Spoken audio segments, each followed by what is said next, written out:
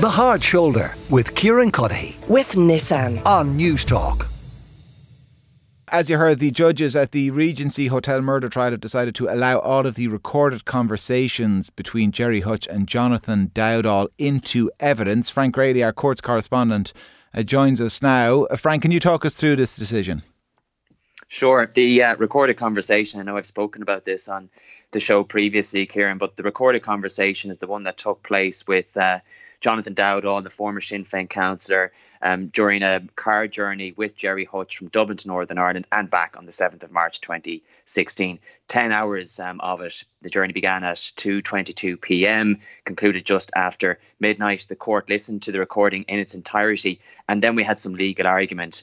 And that's what today's ruling was about. The defence essentially challenged the granting of the warrant to deploy the bug in the first instance. This was approved, we heard, by a district court judge, but the defence raised a number of issues about the process. That included a claim that there was a lack of candour in the application. Now, Gerry Hutch's barrister was at pains to point out that he wasn't accusing the officer who brought the application to have that device deployed on Jonathan Dowdall's Jeep. He wasn't accusing him of lying or of being dishonest, but he claimed that the judge essentially wasn't given the full picture. For example, the judge wasn't told that a tracker had already been placed on it. They also argued that the judge should have been told that the Jeep was likely to enter Northern Ireland, i.e. another jurisdiction.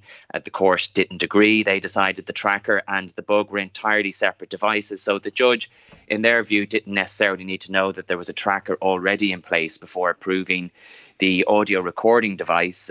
Ms. Justice Tara Burns, who delivered the judgment today on behalf of the three judges of the Special Criminal Court that had been hearing and presiding over this trial, she also said the guard had no way of seeing into the future.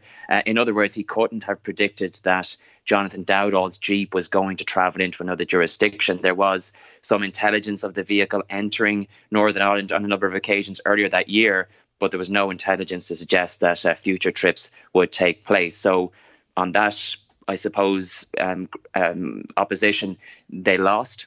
And then what the court needed to do was to take a look at the recording that took place north of the border. That ruling meant that the recording in its entirety wasn't going to be excluded. So the next thing for the judges to consider was whether, the 8 hours recorded in Northern Ireland should be allowed into evidence. The defence claimed they shouldn't. They claimed the guards had no jurisdiction to gather evidence in other jurisdictions. They referenced the law. They said the legislation didn't provide for it. They said it clearly defines a place as within the state. And the argument was made that if our lawmakers intended it to apply in other jurisdictions, including Northern Ireland, then they would have expressly done so through the legislation. The prosecution said it didn't matter because the device was, in their words, an inanimate movable object. So as long as it was deployed in the Republic and taken off and then subsequently downloaded in this jurisdiction, then there wasn't an issue. Now, the judges went down a different road and they looked at whether the guards who harvested and collected the evidence had known that what they were doing was outside the powers granted to them by that law. And in the end, they were satisfied they didn't know. They were satisfied that they were acting in good faith. And they were also satisfied, crucially, that the evidence ought to be admitted in the interests of justice. So that is the entirety of the tapes having been listened to. I mean, there's no more left to listen, is there? No, there were 420 hours recorded across 5 separate dates, but the only date that the court was concerned with was the 7th of March 2016. This was about 1 month after the Regency Hotel shooting. The purpose of the journey, the prosecution claimed, was a meeting with Jonathan Dowdall's Republican contacts, supposedly in the hope of mediating some sort of a ceasefire with the Kinahan cartel. 10 hours were played in their entirety for the court, but this was done as part of a voir dire. It was essentially a trial within a trial. So the judges listened to all 10 hours of the audio. We on the press bench sat in and listened to that audio as well. And then there was legal argument about the admissibility of that evidence.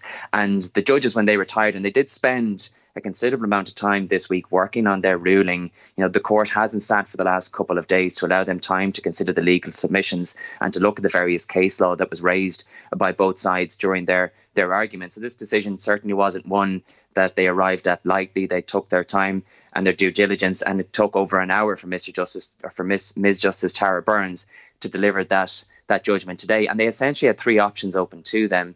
You know, we were all speculating as to what way the court would land when we went into the Special Criminal Court this morning. And there were three options at play.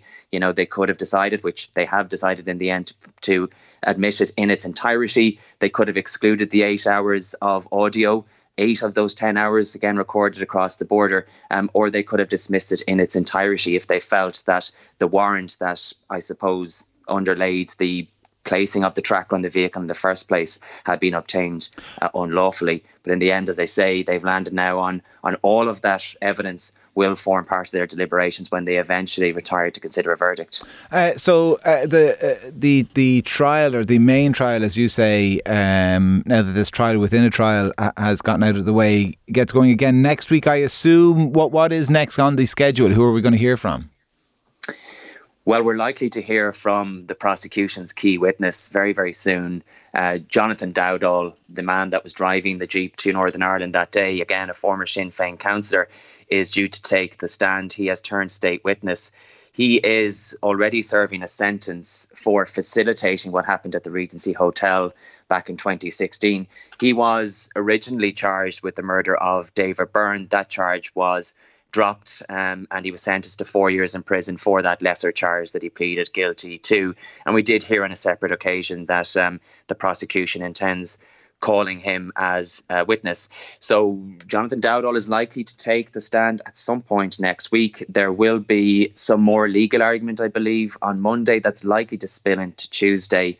And then, just given the way the trial has been tracking to date, you would expect that Jonathan Dowdall is most likely to be going to be one of the next witnesses called, and that could happen as early as, you know, next Wednesday. We won't know for sure until next week, and we won't know for sure until we see how that legal argument next week pans out.